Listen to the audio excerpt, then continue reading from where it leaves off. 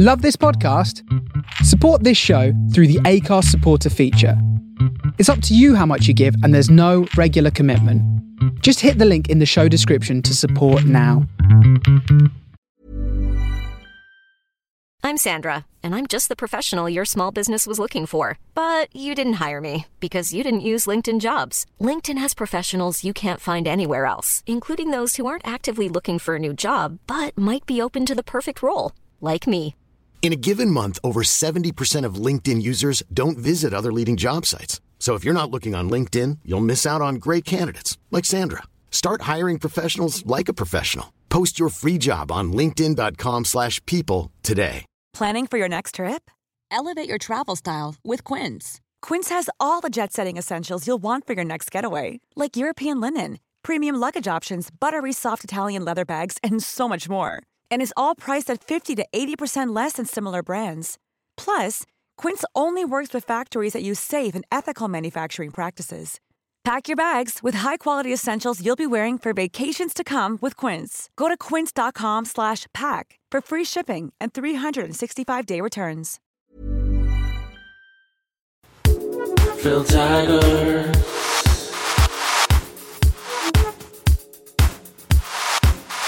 Slacker Podcast.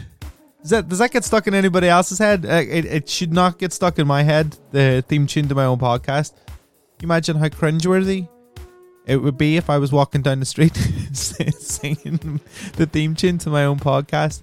God, that would be absolutely tragic. Hello, welcome to the Slacker Podcast with myself, Phil Taggart. I hope you're good. I hope you're well. And I hope you're ready for some sweet musical podcast action. One of the very few podcasts out there that you actually get a little bit of music in.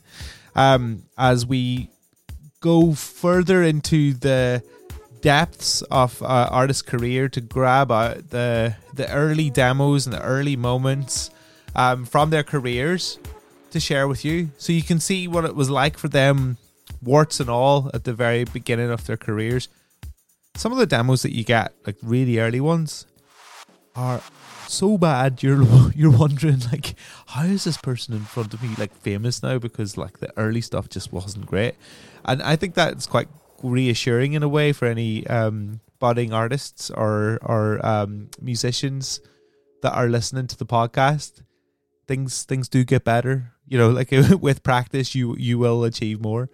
And I guess that kind of leads me on to our next thing. One thing I'm doing on the Patreon now, which I haven't up until recently been doing, is because I've like been in bands and ran record labels and this, that, and the other. I'm giving some feedback on songs to artists at the moment over on my Patreon page. So if you sign up for that, you can send me your song. I'll go backwards and forwards with you on email about it. It's patreon.com/the Slacker Podcast. Not the Slacker Podcast, Slacker Podcast. Patreon.com/Slacker Podcast. The link should be below this. There's a link to the Slacker YouTube channel as well. And we have been hunting these podcasts out for the crack this year. Recent ones that you might enjoy. Last week we had Idols. The week beforehand, Daniel Avery. The week before that, Jarvis Cocker, Haim, Leanne LaHavas, Jaden Smith, Bob Geldof, Sleaford Mott's.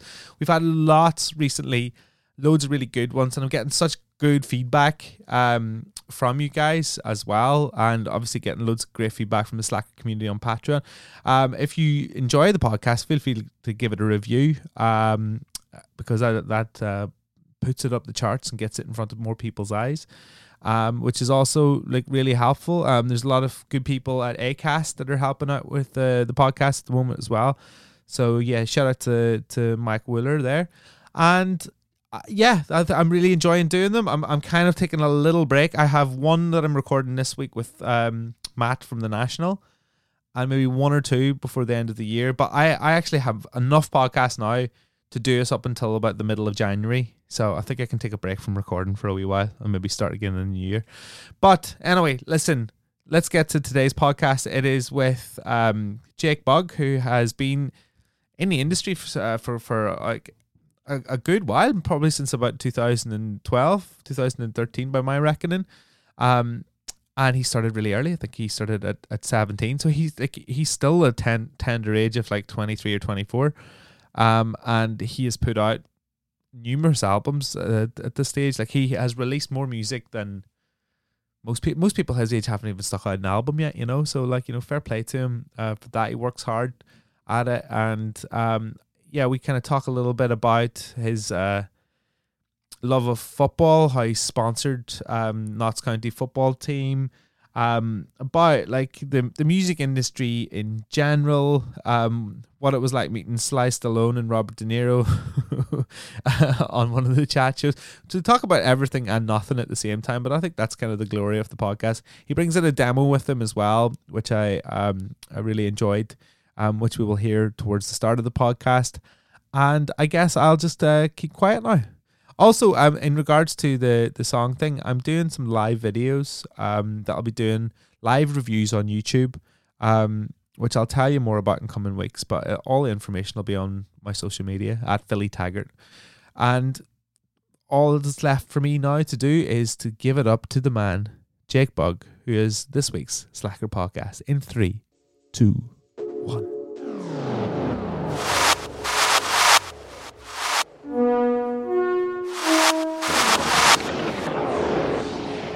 We got the Slacker podcast, we got Jake Bugg, and from what I can see behind you, like 7, 8, 9 guitars, a Hofner. Yeah, not all mine, not my guitars though. Just the first guitar I ever had's here though. It's just my friend's studio. So. Is this how come the first guitar you've got is in your friend's studio? Did you do you owe money or something? You're like going just take the guitar. No, it was it broke when I was very young, and he actually he got it restored and repaired for me. So he just looked after it for a while. But it's the first one I got, so it's not very big. It's just like it's more for nostalgia than anything. Yeah, big time. Was it one of those like little 3/4 jobbies? Yeah, exactly there. Yeah, exactly. You don't stay in tune. You can't get a note out of it. No, dude, not at all. The first guitar I had had like nylon strings. Like, you know when you go to the music department at your school and they're all those like little Spanish guitars that like aren't very good for actually playing with a plectrum, but like are also worth about a tenner. Yeah, that's it. I actually ended up buying a classical one, and it's now I've kind of gone back to it. It's really fun to play actually. Are you like down with the finger picking? Have you got that like down? Like, because that's something I could never get. Like it's easy to get it to sound nice, but it's hard to actually master it. Yeah, it's I guess it depends what you're going for. I mean, I think I'm okay when it comes to more like the folk and Celtic kind of playing, but you know, obviously when it comes to whether it's you know, flamenco or classical or samba even, yeah. You know, there's that third finger that should be getting used, but not confident with it just yet. I have seen that like in when I've been in like Madrid, and you see somebody coming out at a restaurant and they start busting out the flamenco guitar, and you're like, you are on life on fast forward. Yeah, it's insane. It's like a totally different way of playing, and yeah, I'm a big fan of it, I have to say. How you doing anyway? How's things? Like, what have you been up to this year apart from the same as all the rest of us? Like, what's been keeping you busy? Well, I've been quite lucky because I've been doing I was doing some work in lockdown, and I put the trailer out the other day for the Ronaldinho documentary that I've been doing the music for, which has been amazing to do. And obviously I'm a big fan of football, so to have something that keeps me occupied to do with football and music was perfect for me. So it was an honor to be part of it, really. So, but I'm still working on it. So I saw that, like, I mean, cause yeah, I was doing my sort of like internet sweep, like going like, what are we going to talk about? And I saw the Ronaldinho thing, and I was like, I didn't know that you had got into that sort of soundtrack world. Like, how did that come about? Yeah, it was, you know, it wasn't something I thought I'd be doing myself either. It was something that came through the guys who were directed a couple of music videos for me, and you know, they're friends with my manager and asked to do the music supervising on it, and he'd asked if I'd have a go at doing the score. So I've been doing that, and it's been great because I've had to learn different things like a bit of classical and jazz to be able to play some of that samba thing, and obviously there's more scorey parts in there with synths and stuff like that. So it's been great to try something new. I've done like a little bit of music supervision like over the years. Like I did a little 4-part documentary ages ago, and it was really grim topic matter, and I found that like that affected me a little bit. Was because you're watching it over and over and over again. I would imagine like if you are watching Ronaldinho over and over again, you're just going to be nothing but inspired, right? Yeah, absolutely. I mean, that was one of the great things about doing it was, you know, it wasn't something that I'd ever lose interest in. I don't think it's like, and you know, when you get some of the briefs, I can't say what they are, but when you're getting some of the briefs for the scenes, like, you know, it's very easy to picture as well because it's, you know, it's such a important match or it's an important moment in football, and it's just inspiring and to be part of it as well. He's a colourful dude, is Ronaldinho, and he's got such an interest, like his whole life, even like with the shit that's going on with him at the minute with like the passports and stuff. I mean, it's all like a Hollywood movie. Yeah, absolutely, and that's pretty much what they've turned it into, to be honest. And so that's why it's nice to be you know, part of it. And again, it was something I never thought I'd do, but you know, somebody like him is an inspiration themselves. Someone like me, not even though it's, you know, it's a different career or whatever, but the fact that he was always had a smile on his face and he loved what he did and he enjoyed it, and you know, it's great to see. Have you got like any sort of artists that have turned to soundtrack like heroes? Like, I mean, mine would be like maybe like Johnny Greenwood from Radiohead, who has like literally the soundtrack guy now. Is there any soundtrack artists that you really enjoy or love? I'm a big Vangelis fan. You know, he did Blade Runner and Chariots of Fire, and he's also got, you know, it's not just those. He's, you know, some of his own studio records are amazing as well. But yeah, I've always loved Vangelis, and I remember watching Blade Runner for the first time, and I was like, why is this music so good? I didn't even know he did the soundtrack for it, and then I looked up, I was like, oh, that's why. And yeah, he's just brilliant, and he was a bit ahead of his time as well, I think, which is why he's great. Does that mean that like the album that you've got coming out is like a sort of change of direction? I hate using that term, change of direction, because like, you know, it's the same person writing songs, just maybe the sound slightly changes. But like, is that like a conscious effort to what you're doing with the record now? My main priority with this record was really, it was about getting the production right. I felt like, you know, I've made, you know, some okay records, but I've always felt like, you know, and like, you know, if you look at the first record, it had a nice charm to it, but it doesn't sound very modern. And I wanted to kind of bring my sound and my DNA into something that was a little more modern.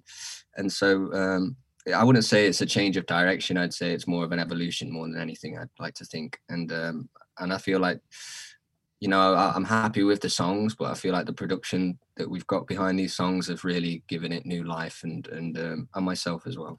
Yeah, you definitely like sort of step back into like the sort of modern sound of like 2020, or even like actually before that, because like, what was the track you did with Camel Fat?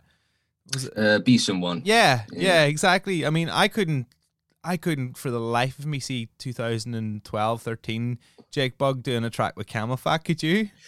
No, absolutely not. And and to be honest, I probably wouldn't. Like, you know, I like to try new things, but you know, I have to feel in somewhat confident doing them. And with the Camel Fat guys, I listened to this stuff and I was like, I don't know, there was just something about it that it was dark, you know, in terms of its production and the songs, and I love the melodies. I was like, and I love my psychedelic and, you know, my dark trippy stuff. I was like, actually, maybe I could do something on this. And I think it's only like 2 or 3 notes in the whole thing. It's not very, it's just about making it dark as you can and simplifying it, really, I guess. But it's a banger. I mean, and I remember it coming into my inbox or seeing it written down or something. I can't remember. Like it was, I definitely saw it written before I heard it, and I looked at it and I was a bit like, "Fuck this! I don't think this is gonna work." Did you ever see like a collab and you're just like going, "Nah, I can't. Nah, it's not gonna hit play in it," and I'm like, "Holy shit, this is great!"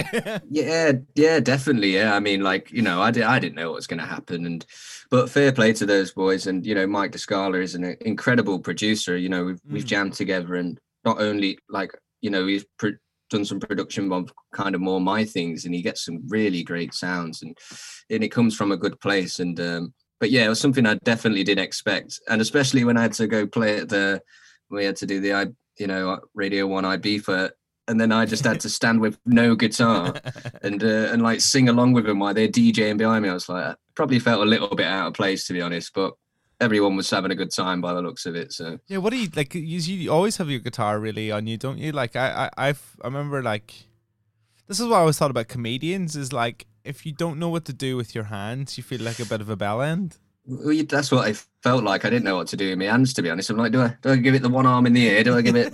do I hold the microphone? It was bizarre, but it's like, it's those things that, it's not something I feel confident doing so much, but I think those things push you out of your comfort zone and help you to evolve as a person and step out of your comfort zone a little bit. And probably next time I would do it, I'll feel a lot better about it. So, like all great bands throughout history, at one stage or another in their career, have had to like mime, right? So like, you'll have had like Nirvana going on Top of the Pops and doing it, or the Beatles doing it, and everybody's done it because that's basically how TV works. Because like, obviously you're talking about what you're doing with your hands, but you've played every TV chat show, I think, going, like any of the ones that are worth mentioning anyway. What's that like? Because like, how does that work? Talk me through that. Well, yeah, like some of the ones we do in America are pretty crazy, like, because they're huge, aren't they? And but the band, we get in there very early. We have to get in there, same time as the crew and stuff, really. And they're just long days. It's just so funny seeing the building up and the sketches and the amount that goes into these chat shows. And then, and then the whole thing gets presented in the evening. It's crazy. And like, especially when the guests are, I think when I did like Graham Norton, I was like sat on a sofa with like, I think it was I know Robert De Niro and Sylvester Stallone with it, and it's just like I'm just plumped on the end. I'm like, I'm thinking, what am I doing here? I shouldn't be here at all. So it's like, it is bizarre and funny, but you make some great people. Did you have any sort of back and forths with Sly Stallone and Robert De Niro? After the show, like I think De Niro got off, but Sylvester stuck around and like being the chatty, funny guy he is. And he was lovely. And, I think I was, to my surprise, I think he asked for a photo for his daughter, which I couldn't believe. And we did on this photo of me and him together, like with his fist under me chin or whatever. But it's just weird. I sometimes, because I didn't really get into it for any of that. No, of course not. I love playing music, it's like, so to have that thing that comes along with it and those nice moments through music is really nice. Well, that's it. Like, it's all like a bonus, and it's only really a part and parcel of a certain style of career. Like, as in, you can't really. This isn't the path that everybody who picks up a guitar will run. Like when you're like a bona fide sort of pop star, like you, that's the sort of circles that happens. I mean, when you went and played Ellen, did Ellen beat you up? Did she like punch you in the face and be all mean and stuff, as everybody's saying? No, mate. She was really nice. She was really nice to me. It was like we were on set, so but she was really, really sweet and to me, and and it's funny though. Like, you don't know what's going on sometimes, do you? But no. I have to say, like, I think. I remember Jay Leno was really nice. Jimmy Fallon's cool. Jimmy Kimmel was really, really sound. And they've all been great to me. To be honest, so. I want to go back to the very beginning about like the sort of music that was playing in your house growing up. Can you remember like what the sort of shared family song was when you were a kid? There wasn't really a shared family song. It was like, whatever me mum would play, we'd ate. That's usually the way it goes, isn't it? What was she playing? Well, my mum, she had quite she had quite a bit of a range of taste, really. I guess she'd go for, she'd play Beethoven and all that, which was great. But then, the Take That CD had come out, and then, when her sister's around for a few drinks, then the Take That CD comes on. It. Not saying anything bad about it, but it just wasn't my cup of tea. Like, they're obviously good songwriters, but it was just funny. Yeah, it's like there was records. There was just records. Yeah, that one. I know she loved the Meatloaf as well. Like Bat Out of Hell. Full couldn't do it. 9.5 minute version or whatever it is of Bat Out of Hell. Yeah, just couldn't do it. Nah. Just couldn't do it. I mean, I'm with you on that one. Like, I mean, that's it. But I read somewhere, right, and I don't know like how true it is, but like your mum and dad, like I've played music before, or they had recorded music before. Like, what in what sort of capacity? They never did a gig or anything, you know. It's just like I think they had a mate that they who had a bit of a studio in his room basically, and Mum did a bit of singing, Dad played keys, and that was the extent of it really. They never did any gigs or anything like that. But I think that's why growing up, I didn't want to get into music. I didn't like it. I loved my football, and it wasn't till I started playing the guitar that I saw a different side to it really, and went on that journey. I've met people that have done it the other way around, where like a friend of mine, Reggie Snow, he's like a rapper from Ireland, like went and played football in LA on a scholarship, and then got into hip hop and became a rapper off the back of it. Would you give it all up now at 26 if you were like able to sign play up front for Notts County? No, I wouldn't. No, I wouldn't give it up. But you know, I think, you know, if they were ever really struggling, but I don't think they'll be ever struggling that bad to need someone like me in the team. So, no, absolutely not. I think, you know, I'm doing the thing that I really love, and I get a lot of independence and freedom with my career and my choices I get to make, fortunately, as well. So there's that side of it. And, you know, there's always going to be compromises, but no, I wouldn't give it up. What I've learned from watching the All or Nothing, have you been watching that on Amazon Prime? It's like a documentary about Spurs, and they did a documentary. No, I haven't, but I wanted to start watching it though. Yeah, it looks good, some of the clips I've seen. It's great, and I watched the one about Sunderland Till We Die as well.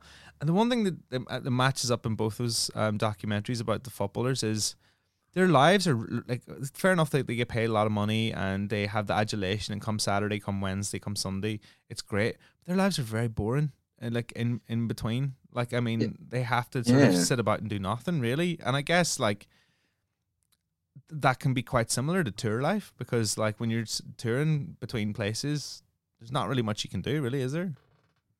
Well, I mean, like, luckily we can go to the pub and smash as many beers as we like. You know what I mean? When the football lads can't do that. So yeah, there's always something for us musicians to be knocking around doing, lurking around somewhere.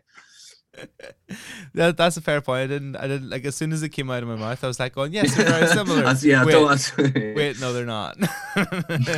Although if you were a footballer in the 80s, like, it kind of, you had the best of both worlds, didn't you? You'd be like finishing up your match and going out for a rake of pints, and then exactly, it's a ciggy at half time, isn't it? But no, I guess, you know, when we're on gig days, there's a lot of waiting around, and we can't be pushing ourselves or drinking and stuff before that. So yeah, on gig days there's a lot of waiting around in not so nice venues sometimes and things like that. But the pros definitely outweigh the cons for sure. Were you any good at football? Like, did you ever play for a team?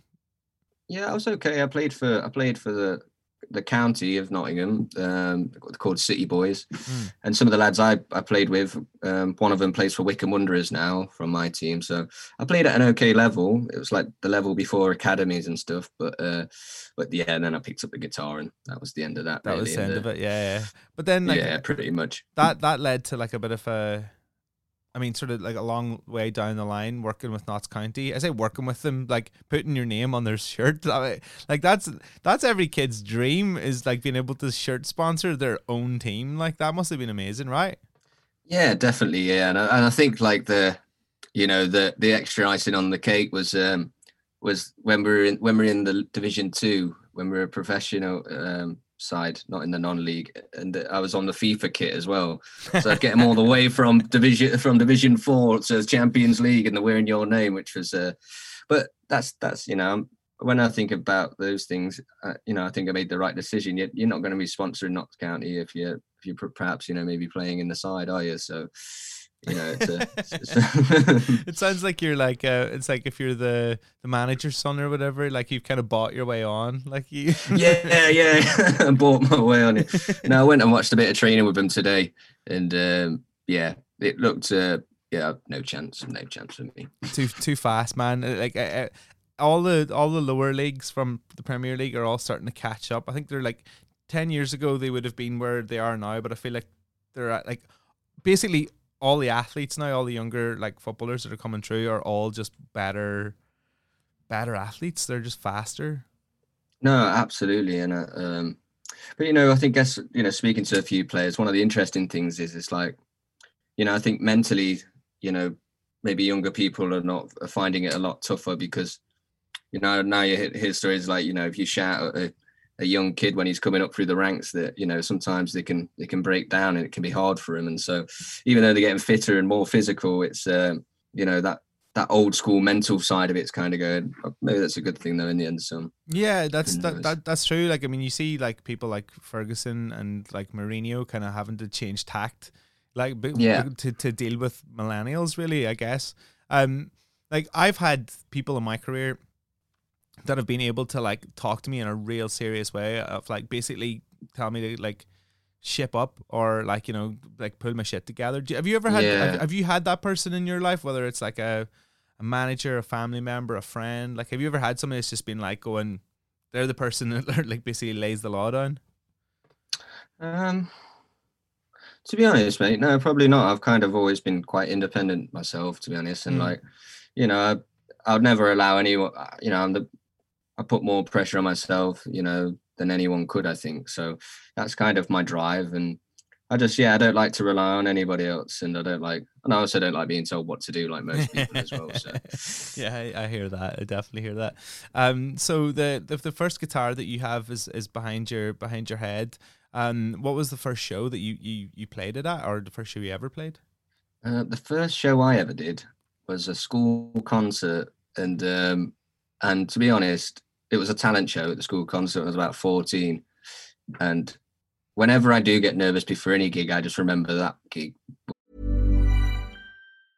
Ready to pop the question? The jewelers at BlueNile.com have got sparkle down to a science with beautiful lab-grown diamonds worthy of your most brilliant moments. Their lab-grown diamonds are independently graded and guaranteed identical to natural diamonds, and they're ready to ship to your door. Go to BlueNile.com and use promo code LISTEN to get $50 off your purchase of $500 or more. That's code LISTEN at BlueNile.com for $50 off. BlueNile.com, code LISTEN. Hiring for your small business? If you're not looking for professionals on LinkedIn, you're looking in the wrong place. That's like looking for your car keys in a fish tank. LinkedIn helps you hire professionals you can't find anywhere else, even those who aren't actively searching for a new job but might be open to the perfect role. In a given month, over 70% of LinkedIn users don't even visit other leading job sites. So start looking in the right place. With LinkedIn, you can hire professionals like a professional. Post your free job on linkedin.com/people today. Millions of people have lost weight with personalized plans from Noom. Like Evan, who can't stand salads and still lost 50 pounds. Salads generally for most people are the easy button, right? For me, that wasn't an option. I never really was a salad guy. That's just not who I am. But Noom worked for me. Get your personalized plan today at Noom.com. Real Noom user compensated to provide their story. In 4 weeks, the typical Noom user can expect to lose 1 to 2 pounds per week. Individual results may vary. Because there's nothing scarier than going up in front of your school and your classmates and having to play a guitar on your own. And I don't think anything will compete with that on a fear factor level. And it was probably that one. It wasn't really a gig. It was one song, but I'll count it. There was more than 100 people there. So dude, that's definitely a gig, and that's definitely just because it was at school. It's worthy of shitting yourself at as well. What song did you play? I think I played Vincent by Don McLean, I think. And I think I messed up the beginning as well, which didn't help. Well, is in are the opening lyrics to that not Starry Night? Yeah, so that's what I was doing, and he plays it on the string, do, but I'd started on the wrong string, so and then I sang the wrong melody, like Starry Night. Yeah, because that was in The Simpsons, like, wasn't it? Like that. Yeah, that's how I discovered it. It was in one of those episodes. I think it's where he's nicking the badges off the cars and stuff. Yeah, like I look after and work with a young punk band from Ireland, and they're like 20, 21, and they're called Touts. And I was chatting to them like about how they got into music, and the lead singer who writes all the songs, great, incredible songwriter, like really fucking fresh shit, like, and he just like turned to me and was like going, I got into it from Guitar Hero. I heard Rolling Stones, Painted Black. And I was just like, what? I feel so old. Mate, I grew up playing Guitar Hero 2 and 3. And actually, like, because I'm back in my hometown now, but it's still at my mum's. So I had a little blast on it the other day. And I found a lot of songs at like 13, 14 through Guitar Hero. It was pretty good for definitely discovering music, I think. Pretty cool game. Can you are you still good at Guitar Hero? Like is it not really embarrassing if you're actually playing in front of like those big stadiums and you come back and do Guitar Hero where you're pretending to do it and you mess it up? Yeah, I know, but I don't like to blow my own trumpet, but I can't do every song, but I can do a few songs on Expert. So like I'm not as good as I used to be. I've lost a lot of it from when I was a kid, but I can still do a few songs. What's the hard one? Like I feel like it would probably be like Dragon Force or like Guns N' Roses or something. I don't think I ever did Dragon Force through the Fire and Flames, wasn't it? I couldn't do that on Expert. I did it on hard, but Expert was too much. But I did manage Freebird on Expert on Guitar Hero too. Full solo? What's that? Full guitar solo? Yeah, the guitar solo, but I think I had to use a bit of star power just to get me through it. It wasn't a 5-star job, if I recall. Yeah. No, I played in a band and like we used to get shouted at all the time, play Freebird.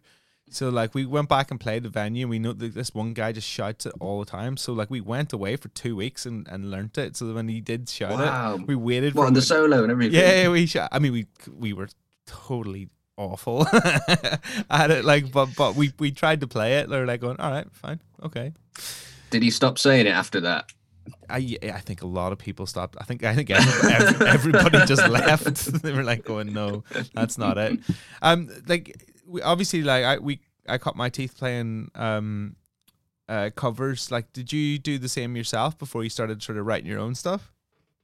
Yeah, I think I played covers from the age of about 12 to 14, and there's a lot of Johnny Cash, Neil Young, Beatles, obviously, and the classics. And I loved a lot of Green Day as well growing up. Like it was quite good to learn power chords and stuff. I had a Green Day book, which was quite fun. And till about 14, I was doing just covers. Yeah, like you can see a little bit of that sort of Green Day frenetic nature, like in sort of Lightning Bolt and things like that, you know. Yeah, I mean, like, I think, it's just an interesting band, to have that success in the 90s and then to come back and have your biggest spell of your career many years later when you're much older. And I think it's just, it's a testament to his songwriting abilities, Billy Joe. So, I think he's just a great songwriter and, I think that's why they did so well. I think that is interesting. You're right. Like, and I don't think about it enough. Is that like they were a scratchy punk band and came back and became a stadium band? Yeah, it's like, but still punk rock. Yeah, it's like it's just mental, like on a huge commercial level as well.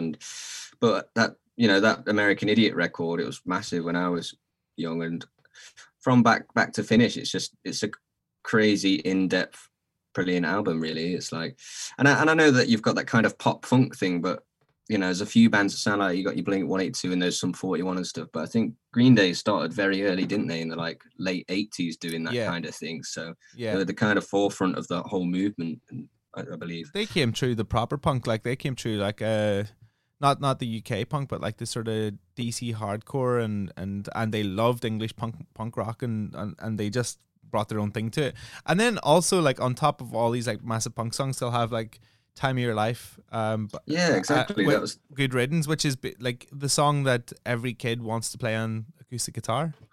Exactly. It's like, it's amazing that, the arsenal of material they've got, really, from, the heavier stuff to beautiful, just guitar ballads. Like even on some of those older, on like some of the international or super hits or whatever it's called, that Macy's Day Parade. It's just like got all these, like, it's just bizarre. Just a great band, personally, I think. Underrated, like in terms of, well, obviously not because they're huge, aren't they? But I think like maybe a lot of musicians think, oh, it's pop punk, but really it's great songs. Big time. Like I totally agree.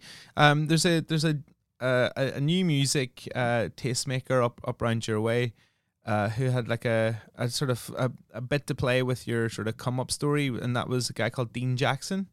Yeah. He does like a BBC introducing show in Nottingham, and like I've worked at Radio 1 for a long time, and like I kind of play new music all the time, and he is kind of seen as like the wise owl of BBC Introducing. Everybody knows that like he's the OG.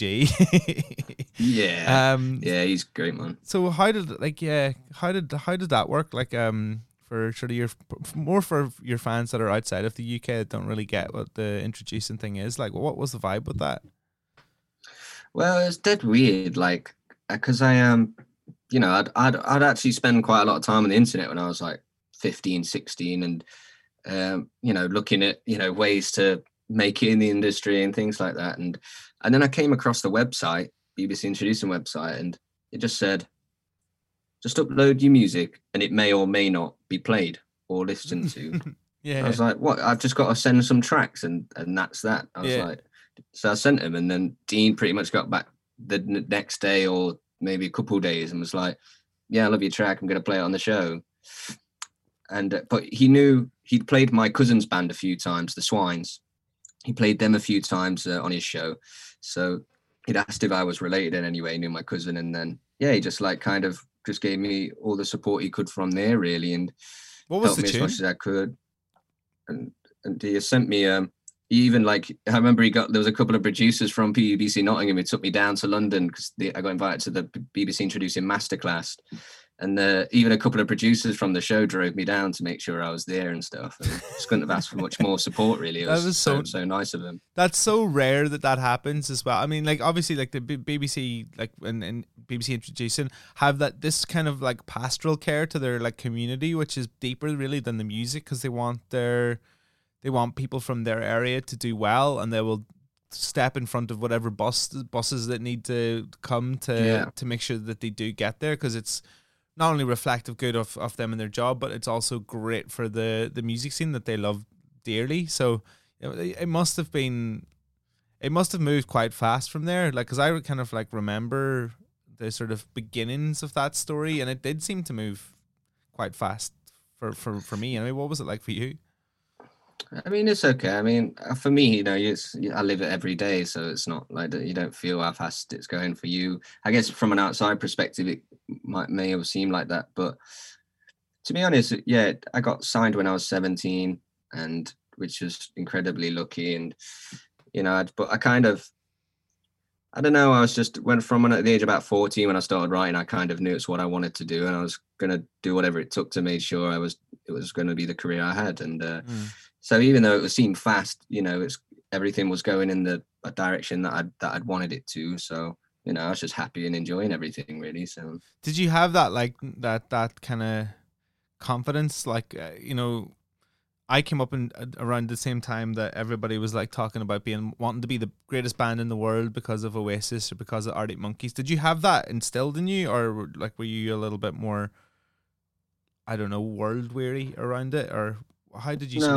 I'm not. I wouldn't say I was like confident or, I'm going to be the best or this. I was just like, I think it's kind of, it's more of a product of my environment and where I came from and the life I had. And, I just like, I want something different. I don't want this, and I'm going to go for it, and I'm going to do what it takes. And it wasn't a mission to be the biggest or the best. It was just like, I want to see the world and I want to do it doing something I love. And it came.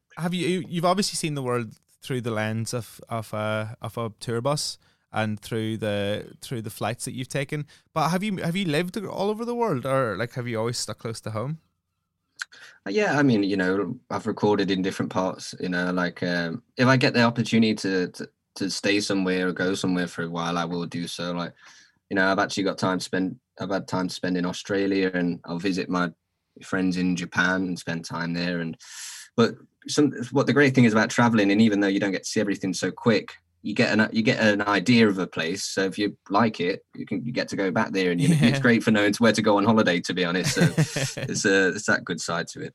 You've never like did the whole like live in LA for a year, live in like New York for a year. Like, do you know, it's almost like the cliche geography map of rock stars and where they go to live, like London for a year.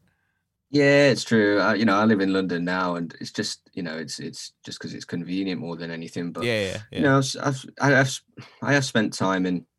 I can only do a few weeks in LA. I love it, but I can only do a few weeks, and then I start going a bit mad, to be honest. So everybody's too nice, and they're too straightforward. Like, it kind of puts me on the back foot.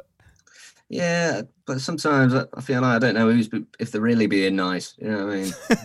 I don't know how sincere it all is sometimes. I know what you mean. I do love it there, and there are some great people there. I've got some good friends there. So it's a cool place. You made your second album round about there, didn't you? The Shangri-La record. Yeah, in Malibu. Yeah. Yeah, that was in Rick Rubin's. Like, we haven't even got the debut album yet. I'm shooting all over the place on this one. That's all right, mate. Go if you go wherever you want. Rick Rubin. I was talking to LP from Run the Jewels about Rick Rubin. They're great, aren't they? Run the Jewels, quality, man. What a great band. I had them on the podcast a couple months ago, and I just said to him, like, as a joke, going, I bet he's got a picture of himself levitating in the studio, and he was like, he does. There is actually a picture of Rick Rubin levitating.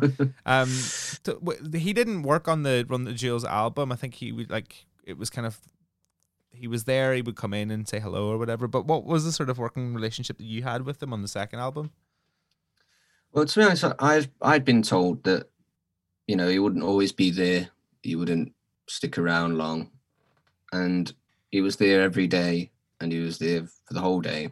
And what happened was, I was only meant to record a song with him, re-record a song from the first record, Broken, to put out as the single. And then so I went over there and talked to him and did the song. And then he was like, "Have you got any more?" I was like, "Yeah, I've got a few bits and bobs." And he was like, "Let's do an album." And I was just like, kind of took me and the label by surprise. The label were very surprised at the time. I don't think they were like freaking out a bit, but they were probably like, "Have you got enough songs to like do this?" Or pretty much. But I'm somebody that I like that pressure of, you know, I didn't have all the songs yet, but now that I've got an objective and a mission to get some songs, and I've got something to strive for. So. Yeah. And the overall experience was just incredible, because the first album was done in like studios around the UK, maybe a bit grungy, maybe a bit dirty. And so to be in California where the sun's shining, there's just lemon trees growing everywhere. and you've got Chad Smith from the Red Hot Chili Peppers on drums. It's like, it's all a bit funny and a bit strange, but an amazing experience nonetheless. But yeah, you think that like that would be a pinch yourself moment, but at the same time, if you're tunnel vision about finishing a record and tunnel vision about writing these songs, you probably didn't even think about it until like way after.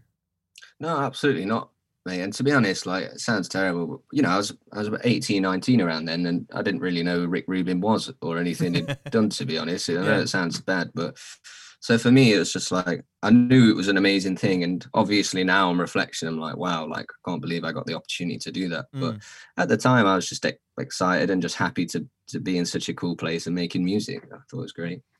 Like, you have been like nothing but prolific. I mean, there's 4 albums out. There's going to be a 5th out very soon, and you're like 26 years old. Like, you are definitely like, you've put down more albums than any other 26-year-old that I know. Well, as I said, you know, like, I didn't get into it for the lifestyle or anything like that. I just solely love making records. I love playing my instrument. I love writing songs, and you know. But the great thing about making this new record is I've decided, you know, because I was trying to accomplish getting something a bit more modern things, and I've decided to work with loads of different people and try new things, and it's just been really fun, to be honest. And I feel like I've been approaching it with an open mind as well. So I'm getting much better results from it as well, I think. Have you, like, you must have learned so much from, like, because you've worked with great people a lot along the way, like somebody that I know quite well, Ian Archer. You worked with him on a lot of the first album, and, you know, you've had great producers and stuff. Like, is this all like, is kind of like this, is this like an education? Like, is this like university for you, like taking all this like stuff in, so like you can become a producer and a songwriter outside of like your own career as a sort of musician and an artist? No, absolutely. That's exactly how I saw it. You know, working with Ian from the age of 17, you know, all my mates are going to college and things like that, and I got to sit and write songs and develop my skills as a writer with people, and like Ian taught me a whole lot and was a great mentor for that period, certainly. And so that's the kind of way I like to approach things still now is it's just learning all the time. You never stop learning. There's something new, and but also because I'm learning more and more, I'm getting a better idea of what I want. So I know what to ask for if there's something I really want or I feel like we could do on a track. I know how to get there. But yeah, Ian was such a big help in the early days, and everybody else I've worked with has been great, to be honest. So. Is there like one piece of advice that you've ever had that like you stick with? Like there's like certain pieces of advice that stick with me in terms of like being a broadcaster or working on the radio. But is there something that like sort of stays with you that keeps you going and keeps you sort of focused or whatever? Yeah, absolutely. Like, it was actually Dean Jackson who told me very early on in the early days that, he warned me that, for every 2 steps forward, there's going to be a step back. And, sometimes that very much is the case. And, there's been times in, my career and things haven't gone the way that I've wanted sometimes. And that's just part of it. But you've got to pick yourself up and you've got to carry on and try and, get the best out of yourself. And I think maybe there's been a few step backs for sure, but I hope that this next record's more than a step forward, hopefully. So big time. And like how confident are you about the record, and like what is your sort of metric of success for a record, I guess? Like what makes it something that you're very proud of? I think it's hard to tell. There's like my 3rd record. I thought it was probably amazing at the time. And on reflection, I'm happy with the songs. Probably not so happy with the production, and like didn't really come out the way I didn't intended. So I think on reflection, I thought that record could have been better. And but with this new one, it just feels fresh. It feels different. It feels like me.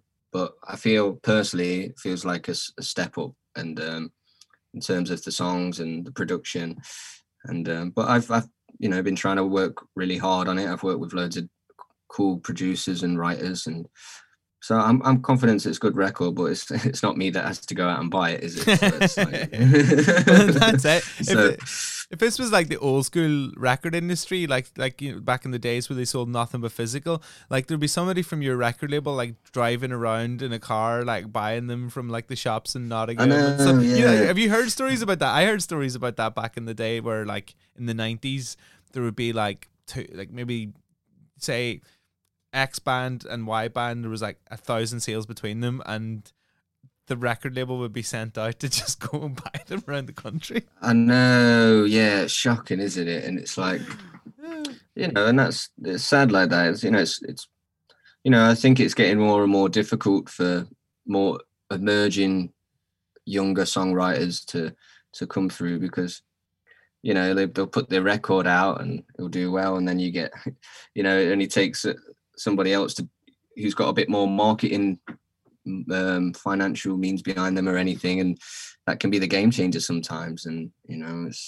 shouldn't be the way it is, but it's just the way it is. It is difficult, like, and it's weird. Like it should be a little bit more of an even playing field now that there's more money in the music industry. Like, because I think like when you were starting out, I remember like the industry felt like it was on its knees because it didn't really understand how to like monetize like the internet really.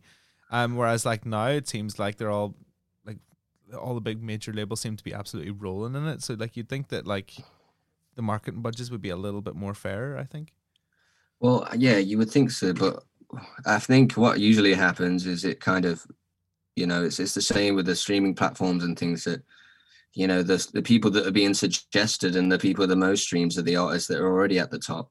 It's very, I think the amount of songs that get released on, Spotify a day is like ridiculous. And it's just very difficult for, and I think I can't remember what the statement was, but the statement being like, to the people that were struggling on these streaming platforms were being told to put out more music, but they're already putting out as much as they possibly can. And it's difficult to keep that up, especially when you don't have the financial means as same as some of the bigger artists. And I think the gap between, the top artists and the ones coming through is getting a little bit bigger, which, is unfortunate, I think. So. Yeah, I can see that. Like, I think the the bigger artists are getting bigger, and the smaller artists are finding it more difficult because everybody can put like in a record store back in like the day, like not to like go back to the back in my day, because like I mean I prefer consuming music better through streaming platforms than I do in a record store, because I can listen to everything I want. And of course, and not have to run around the place and like ask questions and stuff. I just kind of I like it a little bit more at my fingertips. But at the same time, in that old record store, there was only so much room for so many records on every shelf. Whereas like you're on there and you might be like a small band with 3 fans in Kidderminster, but you're also on there up against Beethoven and Meatloaf and Prince and everything. Exactly. So it's hard to cut through. It's very hard, and that, you know, I think that's what makes it more and more difficult. And that leads to, you know, venues not being able to survive and things like that. And you know, it really does come back full circle. And I think it'd just be nice to see a little more support, I think, for the you know, the artists coming through from the industry itself, especially now. You know, it's not like they're struggling financially, is it? It's like it'd be nice to give that a little bit back, I think. Have you ever thought about like mentoring somebody like an artist and sort of teaching them the sort of ways of the world that you've learnt? Because obviously, like, the mentoring works so much better when the person is actually closer to their age. Like, you know, it's always better with getting mentored by somebody that's within 10 years rather than somebody who's like 70 or 80 telling them what to do. You know, have you ever thought about that? It's because, you know, the industry's changed so much. I understand what you're saying. Like, but you know, you're living in the same industry, aren't you? So it's much easier to kind of get your point across to people your age, I guess. But no one in particular. But you know, I'm somebody that I might not seem like it, but most people's eyes. But you know, I do like to, you know, give encouragement. And if, you know, young artists ask me for any advice, or if there's any way that I can possibly help, then I'd like to try and do my best, because, you know, it's those kind of things that help you as well. You need, you know, you got to give what you take as well. Big time, man. So I believe in that, and you're going to regret saying that, because there's going to be a heave of slacker people that are listening to this right now. You're going to be on your case. Yeah, but that's okay though. That's all right. You know, it's like, you know, that's what it's for. As I said, the industry's given me so much, you know, and it's, you know, and if there's any way I can repay and give back, then, you know, I'm more than happy to do so. Well, listen, man, you're definitely giving back in this year, like a year that we need good music more than ever. You've got a new album which is coming out, and I'm stoked to hear it. And this should be dropping. I mean, we're recording this in what's today's date? The 15th of September, and I think the record's coming out towards the end of the year. So I'm really looking forward to hearing it and sharing this with everybody. So Jake, thank you for your time. Thanks for coming on the Slacker podcast, and big love. No, cheers, mate. It's been an absolute pleasure talking to you. Thank you very much.